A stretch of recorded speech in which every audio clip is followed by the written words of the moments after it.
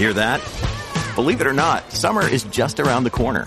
Luckily, Armor All, America's most trusted auto appearance brand, has what your car needs to get that perfect summer shine.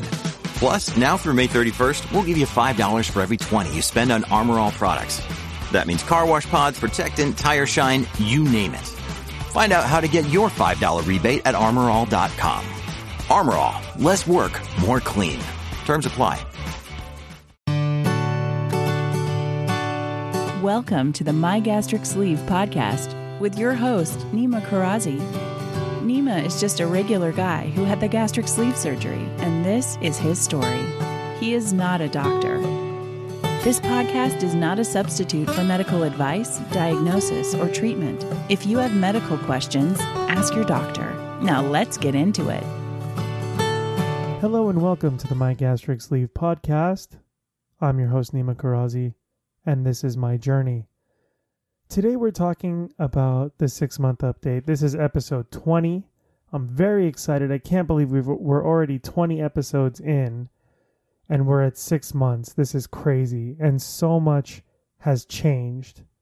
If you do hear any sort of change in the dynamics of the sound of this particular episode, I removed the pop filter, so I preemptively apologize for the popping P's.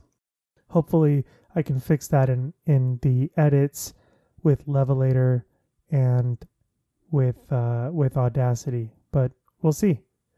By the way, Levelator and Audacity, proud sponsors of the podcast. Just kidding, but they should be. Anyway, I want to go over a few things with you on this episode. I want to go over kind of how we got here. I want to go over the doctor updates. I want to go over the food updates. I want to talk about like the good news updates, the still struggling updates, and of course the exercise updates. So I'm going to go in order, even though food is the most exciting and probably the most important aspect of this episode. I'm going to start with the doctor updates because they're relatively short and kind of impressive and somewhat shocking. So first of all, there's a couple things you need to know. First and foremost, your A1C level is what constitutes whether you're diabetic or pre-diabetic or not pre-diabetic.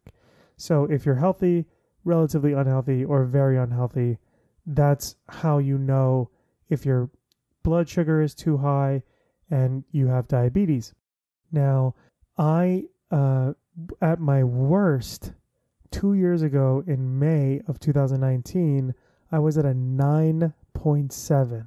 Now, just to get you to understand, a 6.5 is diabetic. 9.7 is through the roof. The reason I even went into urgent care at Facey was I was peeing so often that I would pee and then flush, wash my hands, go back to the living room, sit down, not 2 minutes later, and I would have to pee again immediately. And I don't know shit about shit, but I knew that was unhealthy. I knew that much. So I went to urgent care. They tested my blood sugar. It came back 9.7. And immediately they were like, we have to get you on metformin. We have to get you on glipizide immediately. Right now, starting right now. And so I did. I started taking these pills. I'm a good patient. So if you tell me I got to do a thing, I will do that thing for fear of there. You could get a bladder infection. You could pass out from having too high or too low of a blood sugar. They gave me a testing kit. They gave me all the strips. They gave me all the stuff I needed and the pills, 2 types of pills.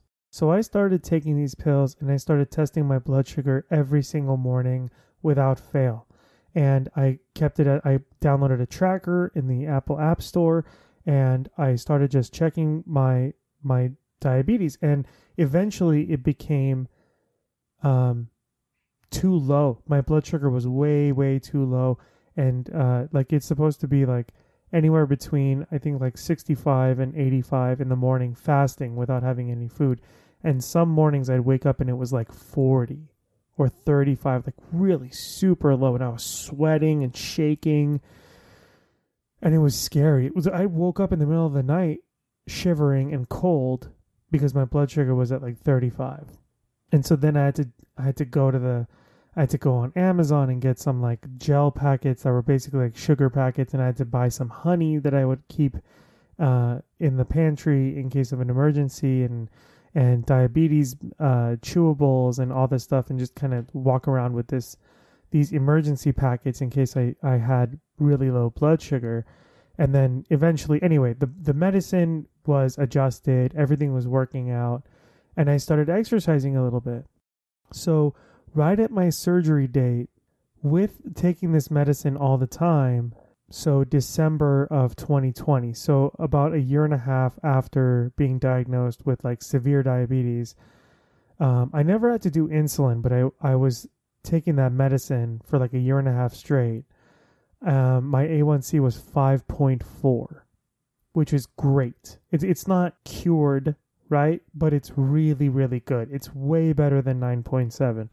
So they were like, okay, that's a really good sign and you're doing great. And then I had the surgery on December 3rd.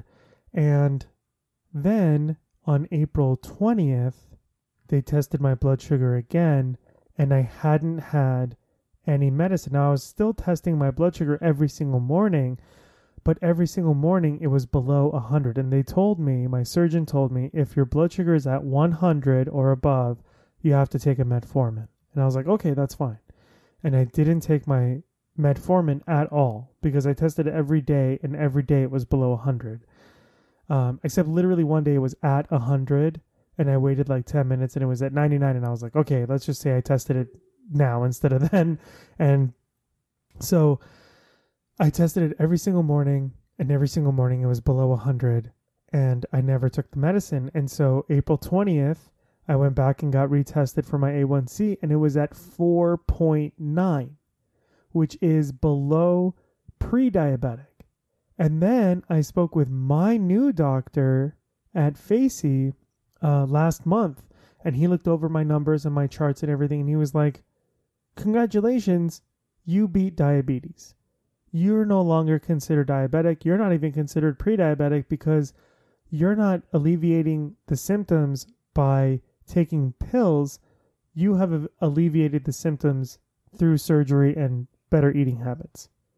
So I'm no longer considered diabetic, which is phenomenal. It's one of the greatest things ever with regards to this, because not having to worry about my blood sugar every single day. I'm not saying I still don't worry about it. I tested my blood sugar like 3-4 days ago because I felt like I was having an episode, and I wasn't. My blood sugar was at like 72. I was totally fine.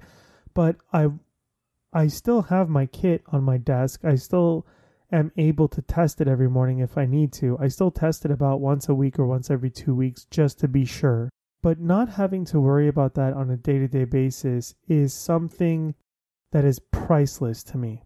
And it's just great. It just feels really great to be at that level.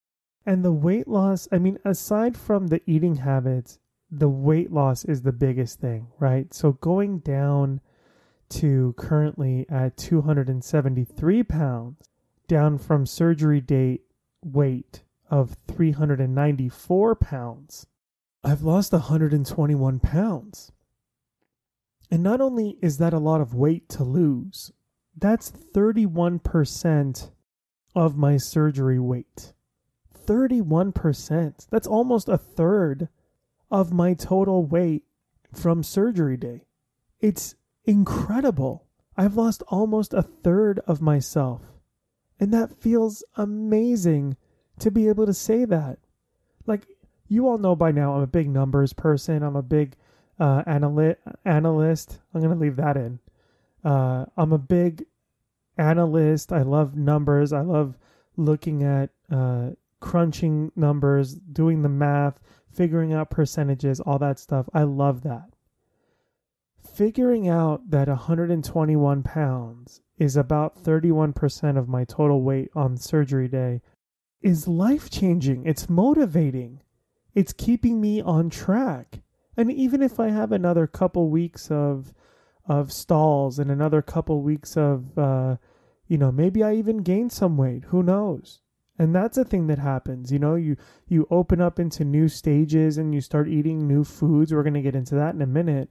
But, you start having these new foods and then boom, you start gaining a little bit of weight. And that's a thing that happens and it's fine. But I'm very excited about being down to 273, being down over 30%, being down over 120 pounds, and not being diabetic anymore, but still being cognizant and still being aware of that and still being conscious of it and listening to my body. Not only that, my blood pressure too. Last year, around this time, my blood pressure was 140 over 90, which again, it's not bad. You should be about 120 over 80, right? But every couple of months when they would check my blood pressure, which they do every single time you go to the doctors out here in the States, I know I have a lot of international listeners, so let me just tell you, every time you go to the doctors out here, the first thing they do is weigh you, then they get your blood pressure, and they get your oxygen level and your pulse. Those are like the main things they get, and then they start talking about other stuff. So I know my blood pressure, I keep it on my phone, I have it all the time, I haven't bought myself a cuff, but slowly but surely, that top number was inching up. 120, then it was 122, 125, 130, 132, 136, 138, and then as of last year, it was 140 over 90. And I talked to my doctor about it, and I told him, I said, Doc, this top number keeps slowly rising, and I know right now it doesn't look that bad, but if you check the numbers, it's slowly increasing. And he was like, yeah, you got to exercise more and all that stuff. Well, that was last year. Recently, the most recent blood pressure I took, 122 over 83. That's very healthy. And that was in the doctor's office. That was from the nurse with the machine that's 100% accurate. So that felt great. Another non-scale victory, I know we talked about non-scale victories before. Another non-scale victory for me is they don't have to now go get the bigger cuff. So as a big person, as a fat person, you don't get to use the normal sized cuff for your blood pressure. They need to get the extra big cuff. And that's kind of embarrassing sometimes. It's like asking for a seatbelt extender on an airplane. But the last few times they've taken my blood pressure, they didn't have to go and get the extra big cuff. They just used the large one that's in the room. And that feels good. That feels like a victory of sorts. So that's really neat. That's the doctor update there. Okay, cool. Food update. Now this is big. This is really big. So I've been still been having my protein shakes, right? Every morning, if I go for my walk, I come back. The first thing I have is my protein shake. And then because that's liquid, I stick with the liquid and I try to finish my water first thing in the morning. And then I can get into my solid foods. And my solid foods are kind of protein dense foods. So I'll have a protein bar, or for dinner, I'll have like a salad with chicken or a chicken soup or something with like a meat included in it.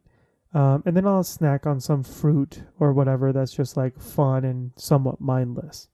Now, some of my snacks are getting sexier, if you will, and I'm sure you will. Like currently, I'm having P3 snacks. So I don't know if y'all know what P3 snacks are, but P3 snacks are basically 3 different types of protein. So it'll be like turkey cubes, and then cheese cubes, and then almonds. Or turkey cubes or chicken cubes, and cheese cubes, and cashews. And so these are like individually packaged with like 12 to 15 grams of protein per package. They sit in your fridge. They last a relatively long time because the cheese is processed, the meat is processed, the nuts are nuts. And, it's great. It's a great source of protein. It's a great quick snack. Not a lot of sugar, obviously, but super dense in protein. So I'm able to have some of those now. Or I'll have string cheese, which has 7 grams of protein. Or I'll have a Baby Bell cheese, the one that's wrapped in the red wax, that has 5 grams of protein. Or I'm able to have beef jerky now. So I'll have a Slim Jim, or I'll have another type of, like, there's these like organic ones that my wife gets from different websites, and those are really good. So I'll have some of those. Or Jack Links has like a really good beef jerky, so I'll have some of that. And I really need to get to about 80 to 90 grams of protein. So your body needs roughly 1/3 of your weight in pounds in grams of protein a day. So let me simplify that for you. If you weigh 300 pounds, you need about 100 grams of protein. So currently I'm about 270, right? I'm 273. So just for the sake of math, it sounded like an Irish curse, for Christ's sake, for math's sake, for Pete's sake. I apologize to all my Irish listeners out there. I do a terrible Irish accent. But for the sake of math, or for math's sake, if I weigh 270, a third of that is 90, right? So I need to get about 90 grams of protein daily. And so my first thing I do is I do a 30-gram protein shake. So that knocks that 30 right off the bat. Boom. Now you just got 60 left. And then if I do 2 string cheeses and a Baby Bell cheese, that's 20 grams right there. So boom, we're at 50. So now we only need 40 more grams of protein. So if I do a protein bar, that's 20 grams. So then I only need 20 more grams of protein. And now I'm at dinner time. So I've had a protein shake. I had some cheese as a snack.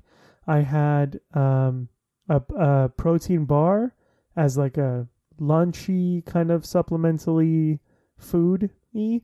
And then now I'm doing dinner. And dinner I do a salad with chicken or a soup with chicken. And that's another 20 grams of protein right there. Boom. There's your 90 grams. Not crazy. It's not difficult, right? You just have to really put that protein first, right?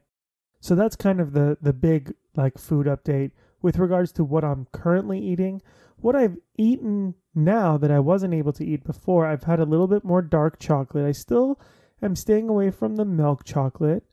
I'm not ready for that yet. And I'm also staying away from white chocolate because that is just absolutely worthless to me. But dark chocolate is fine. It's not as dense in sugar, and it's relatively healthier for you. It's not, by no means is chocolate healthy for you, but dark chocolate is the healthier version of the chocolates you could have. I've had some breaded chicken, which is kind of like a little carby, so that's good. I had a samosa. If y'all don't know what a samosa is, it's an Indian food. It's basically a pastry that's filled with kind of whatever you want, but usually it's like potatoes and peas or chicken or, some other type of meat. And I had a vegetable samosa, and it was wonderful. And it was great. It was lovely. I had 2 spoons of rice pudding. Can you tell I ordered Indian food, Chinese food? Can you imagine? Can you imagine the outcry if I said rice pudding was Chinese food? My goodness.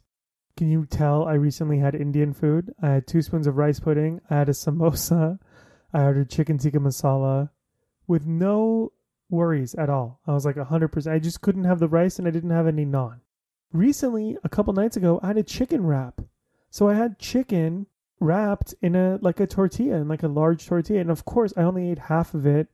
It took me like an hour to eat half of a chicken wrap, and I saved the other half for the next night for dinner. It was amazing. And I'll tell you something else. I was looking forward to eating that second half of that chicken wrap all fucking day. All day I was daydreaming. I was waiting. It was a weekend. It was like a Sunday. And I was like, I can't wait for 7 o'clock on a Sunday. Like normally you're like, please, Sunday, stretch yourself out a little more so that I can get a little bit more out of this weekend. I was like, fuck this weekend. I want to get to that 7 o'clock time so I can eat the second half of this chicken. I could have had it for lunch. I could have. I didn't. I saved it for dinner. And it was worth every second. It was amazing. Oh my God. Chicken wraps? Get out of here. It was fantastic. And it's just a little bit of bread. It's a little bit of carbs, and it's fine. You just got to be cognizant of not overeating. And that's a victory in and of itself, in that I'm not going crazy. Like I don't have half a chicken wrap and then I'm like, you know what? I'm going to have 6 bagels and a donut. Like, that's not what happens. I have a chicken wrap, I have half a chicken wrap, and I go, that's enough. And now I'm going to have salad, or now I'm going to have something else, or I'm going to drink water, or I'm going to have some fruit. And that's that. That's the end of that. I also had a Persian sweet sauce. I had we have a Persian stew called fesenjoon, which is made with dates, I believe. I could be wrong. Plums. I think it's made with plums. I don't really know, so don't quote me on that. But it's sweet, and it's got like a red meat in it. And I usually like it. I only like a very little amount of it, but I hadn't had anything sweet in a very long time, and this was like sweet, but it was naturally sweet. There's no sugar in fesenjoon. It's just naturally sweetened with the ingredients of the fruit that's put in there, and it was great. It was wonderful. I really enjoyed it. It was well made, obviously. Shout out to Auntie June for making a wonderful fesenjoon, but or maybe it wasn't even Auntie June. Maybe it was Eshi Khanum or Cash. I don't remember who made it. But shout out to whoever made fesenjoon. Shout out to you fesenjoon lovers out there. And for those of you that don't know what it is, treat yourself to a Persian food night and have some fesenjoon. Try it out. And if you don't like it, let me know. And if you do like it, let me know twice. You know what I mean? Hit me up on Instagram and let me know all about it. Okay, this episode's getting a little bit long. We gotta kind of power through this here. So the next few things are some really cool, like kind of good news and exercise updates that I want to get to, and then I want to talk about the things that I'm still struggling with. So here's some good news. I donated a bunch of my clothes. I found this amazing place called Hope of the Valley out here, local to me in Santa Clarita. We're in the Valley. Hope of the Valley does a lot of great work with the homeless in the neighborhood. And what they do is when you donate clothes to them, they offer the clothes first to the homeless shelters nearby. And they say, y'all can have whatever clothes you want. Whatever clothes the homeless shelters decide not to keep, Hope of the Valley goes and sells it in their thrift stores. And then with that money, they create opportunities for homeless people. So one of the things they do is they build mini homes for them, and they put like bunk beds in there, so then they have like a safe place to stay and sleep, and they build like community showers for them, and they have like a location they can be at, and they do food pantries. They do a lot of cool stuff. So they're a really great company. I definitely love Hope of the Valley. So they're not a sponsor, but they don't need to be. They're just dope, and they do dope shit. So I donated a bunch of my 6XL, 5XL, and even 4XL clothes there. So that was really cool to be able to get rid of a bunch of that stuff. Then my wife and I went to Costco, and I bought 2 pairs of Eddie Bauer shorts, extra large. I couldn't try them on because there's no dressing rooms at Costco. So I had to bring them home and just hope that they fit. And they fit. I fit regular clothes from Costco. And that was amazing. And then I realized I donated my swim trunks accidentally, and I needed to go buy swim trunks. And I was like, oh man, I don't want to go to the big guy store and have to pay all this extra money because they charge you like twice what a normal swim trunk costs. I went to TJ Maxx and I bought 2 pairs of swim trunks, and they both fit. And I couldn't try them on in the store because, again, they don't have dressing rooms right now because of COVID. But I took them home and they both fit. And I even wore one the other day and I went swimming, and it was great. I had a wonderful time swimming in these store-bought XL swim trunks from TJ Maxx. So I'm buying clothes at regular stores. This is a huge, huge victory for me because I haven't been able to do this in years, literally years. So that felt amazing. And then exercise-wise, so this is gonna take a minute. So this is a good story. So follow me on this one. Hear me out. Hear me out all the way. Okay? So I needed a bike because, as you well know, because I won't shut the fuck up about it, I'm doing a triathlon in August, and I'm very excited. So, Iceland, if you're listening to this, this is the story about the bike. I went on Amazon and I bought a hybrid bike with disc brakes and with Shimano shifters. Now, those of you that aren't bicycle nerds, this next like minute or two could be a little boring for you. But basically, there's two types of shifters on a bike. When you're shifting gears, there's two types of shifters. There's grip shifters, which basically think of it like a motorcycle. Turning of the crank on the inside of the handle will shift your gear. And I don't like that. The other one is called like a thumb shifter or a click shifter. And that is something that you shift with your thumb or index finger to go up or down. And that's what I like. And the best company that makes those shifters is Shimano. So I am in love with Shimano shifters. And that was my only prerequisite, was that I need a Shimano shifter and I need to have disc brakes. Those were the two things. So I found that on Amazon. I bought the bike. The bike came and I started going for a ride. And first of all, I had to assemble this bike. And it was, the tire was rubbing against the thing. And I had to loosen the tire a lot. And then I had to loosen the gooseneck and then tighten that. And then I had to tighten the seat. And then that was falling. And anyway, it was a mess. It was a mess. And then finally, I got the bike set up right. It took about, 2 hours. And I go to ride around my little neighborhood area. And as I'm going to ride, it just doesn't feel right. It just feels off. And there's something I tell people all the time. You have to listen to your gut. If something doesn't feel right, if something feels off or feels wrong, trust yourself, trust your instincts, trust your body and your gut, and don't do that thing. Just stop and reassess. You can always go back and do it later, but trust yourself. Listen to your gut. Your gut is processing faster than your brain can comprehend, and that's what it is. And so I was trying to do this and I was trying to figure it all out. And it wasn't working for me. And finally I was like, I'm just going to go for like a real ride and I'm going to see what this is like. And I stood up to start pumping and the chain fell off the bike. It just wasn't clicking right. And the gears were off and the chain fell off. And I almost ate shit. Like I almost did an endo, which is like where you would go end over end is what an endo is. Like you kind of like hit your front brake super hard and then you like flip over your bicycle. I almost did that and I scared the shit out of myself. And anyway, I tried to work on it. I emailed the company. They were super shitty and they were like kind of dismissive about it all. And then I emailed Amazon. Anyway, long story short, I ended up returning that bike. I went to Trek. There's a Trek store here in Santa Clarita. There's two. There's one off of Bouquet and there's one off of Saugus, I think.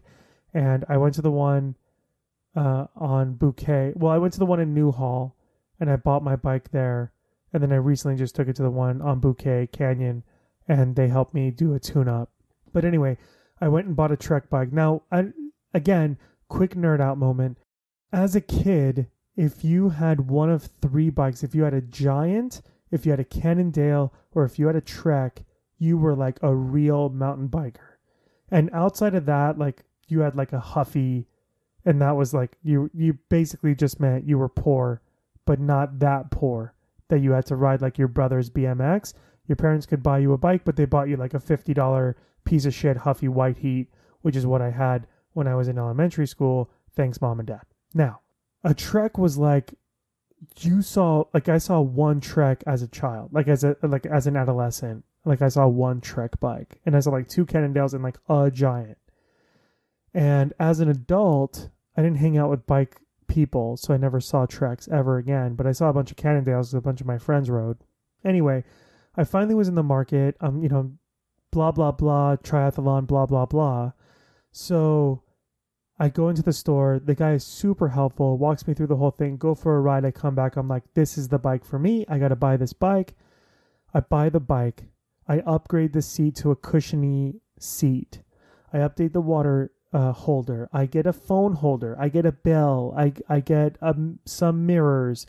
I soup up this bike, right? I get it all nice and pimped out, everything cool. I get a little pouch for the back or whatever.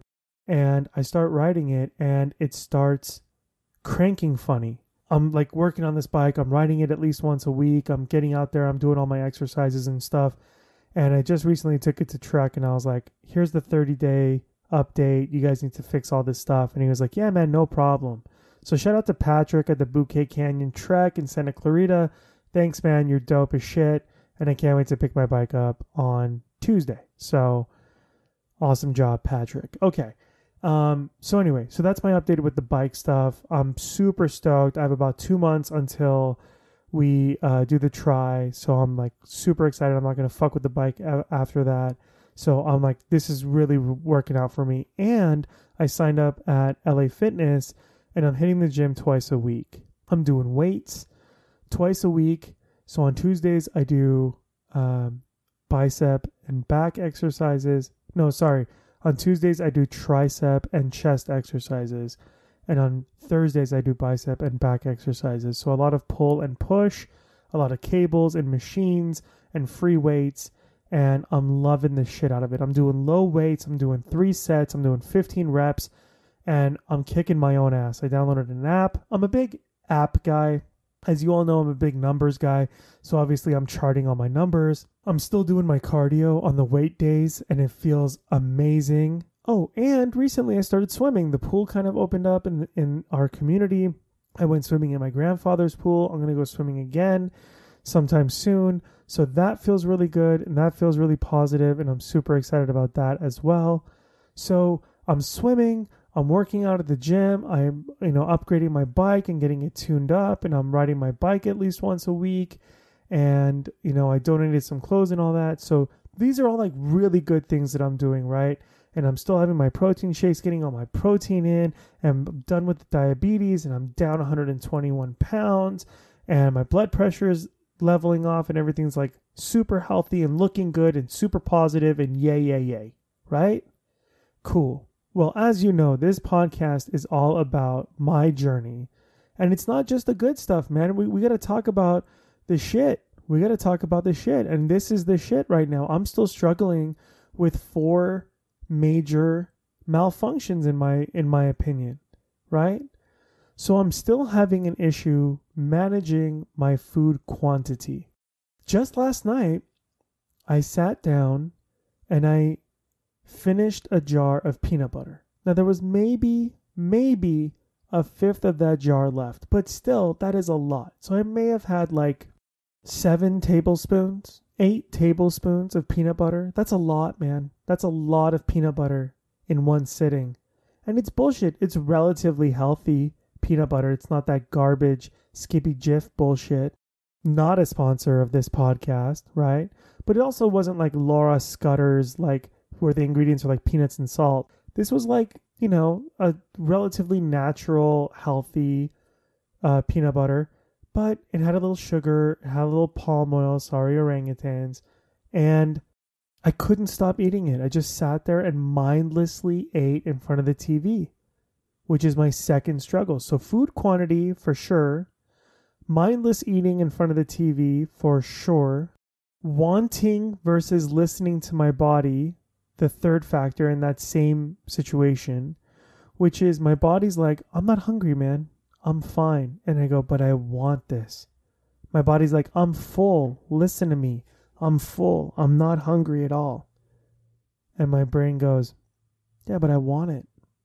I want that. I'm craving it. There's a word in Persian for crave. It's havas. Havas. Havas.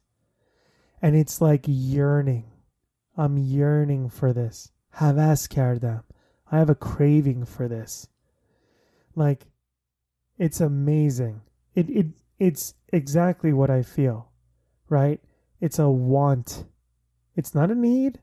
It's absolutely not a need. I could probably go a day or 2 without eating at all and just having water or just having liquids. But my body is telling me I'm fine, and my brain is basically telling my body, shut the fuck up, I want this. So between mindlessly eating in front of the TV, food quantity management skills failing me, wanting versus listening to my body, and then adding to that, future tripping, which is a relatively new phrase I just learned recently, which is what I've been doing my whole life, but now they finally have words to it. Future tripping is basically saying here's what I don't want to happen, which is an argument I've had for the majority of my life with people in my life. When someone says to me, hey, let's go out to eat tonight, and I go, I'm down to go eat, but here's what I don't want to happen. That's future tripping. That's me already feeling upset or concerned or feeling despair or sadness or whatever about a future incident that hasn't happened yet. Or saying like, oh, I want to have a conversation with my boss about this, but I'm going to future trip my balls off. I'm going to be like, oh man, I'm going to say this and then she's going to say that. Or I'm going to do this and then she's going to be upset with me and she's going to respond that way. And I'm going to have all this anxiety and nervousness and being upset and all this shit because I'm future tripping about a thing that may or may not be true. So it's kind of worthless, right? And then it causes more stress and strain and anxiety and fear. And then that leads to poor food management, poor listening skills to your body, higher food quantity, mindless eating, television distraction, want over need. So it's all kind of infused into one situation that's just like, I need to be more conscientious when I eat. I need to eat consciously. And that's probably the hardest habit to break. And I'm realizing that in this moment, right now, with you, we're recognizing this together, that is the hardest habit to break, eating unconsciously. Most of my eating has been unconscious the majority of my life. And my dad is that way, my grandfather is that way, and that's just how the majority of my family is, on my dad's side anyway, is we're very unconscious eaters or subconscious eaters, and we like to eat until it's done. My uncle was telling me a story about a friend of his that drank until he didn't drink until he was drunk. He didn't drink until the party was over. He drank until it was done. He did drugs until it was done. And I don't understand that with drinking or drugs. You want to drink or do drugs until you're in a place where you're appreciating that and then you move on. But with food, I ate until it was done. And that's a habit I need to break. And that's a thing about mindless eating. That's a thing about TV distraction. That's a thing about poor food management and food quantity and future tripping and depression and anxiety and want versus need. It's amazing. It's amazing. But it's a thing that I'm going to work on, and it's a thing I'm going to work on for probably my whole life. And that's okay. But it's really good to be able to say it out loud and to be cognizant of having to be cognizant. Like, it just feels good to say it. I had a great conversation with my cousin the other day. We were discussing something and she was like, you know what? I'm really pissed off about this thing. And then she was going off and off and off about it. And she was like, you know what? I think I just needed to say that I was pissed about it. I think I just needed to talk about it. I think I just needed to say it out loud. And now I'm okay. And I was like, all right, that's dope. I like that. And sometimes I need that. Sometimes I need to be able to say like, hey man, you're fucking up. What are you fucking up? This. Why are you fucking that up? Remember that 5 whys we talked about in like the 3rd or 4th episode? Remember back when there was like 3 or 4 episodes only? Now we're at episode 20. Remember that? And it was like, why do you not have coffee? Why do you need coffee in the morning? Well, because I'm tired. Why are you tired? Because I didn't sleep well. Blah, blah, blah. Remember that? That's what this was right now. I'm mindlessly eating. Why are you mindlessly eating? Because I'm sitting in front of a TV. Why are you sitting in front of a TV? Because I'm not really paying attention to my food. Why are you not paying attention to your food? Because it's been a habit of mine forever. Why is it a habit of yours from forever? Because I learned it by watching my dad. Okay. Well, now that you know where the source came from and you know the reason why you're doing it is just because you've always done it, how do you fix it? You become conscious about eating. You're conscientious about what you eat. That's all. And you're cognizant of the anxiety and the stress of future tripping and how that affects your eating habits. Amazing. So I'm definitely going to have an update on this. I know I've promised a bunch of updates in the past and I haven't followed through, and I apologize for that. A lot of these episodes are kind of out of order, but But this one, I promise I will have an update for you. Not next episode, but for sure have an update on food management, quantity management, mindless eating, and what changes I've made and how that's helped, or if it's helped at all, or if I've seen a difference at all. Anyway, that's it. That's the episode. That's what I have for you. So rough breakdown, recap is my A1C is a lot better. I'm no longer diabetic. I lost 121 pounds and 31% of my weight. I'm down to 273, which is amazing. My blood pressure is kind of back to normal. I'm eating new foods like chicken wraps and breaded chicken and a little bit of dark chocolate. I'm still having my protein shakes and being able to kind of expand into different snacks like P3 or string cheese or Baby Bell and beef jerkies, and trying to get to that 90 grams of protein my body needs every day. I donated a bunch of clothes and bought some regular fitting clothes at a regular store like Costco and TJ Maxx.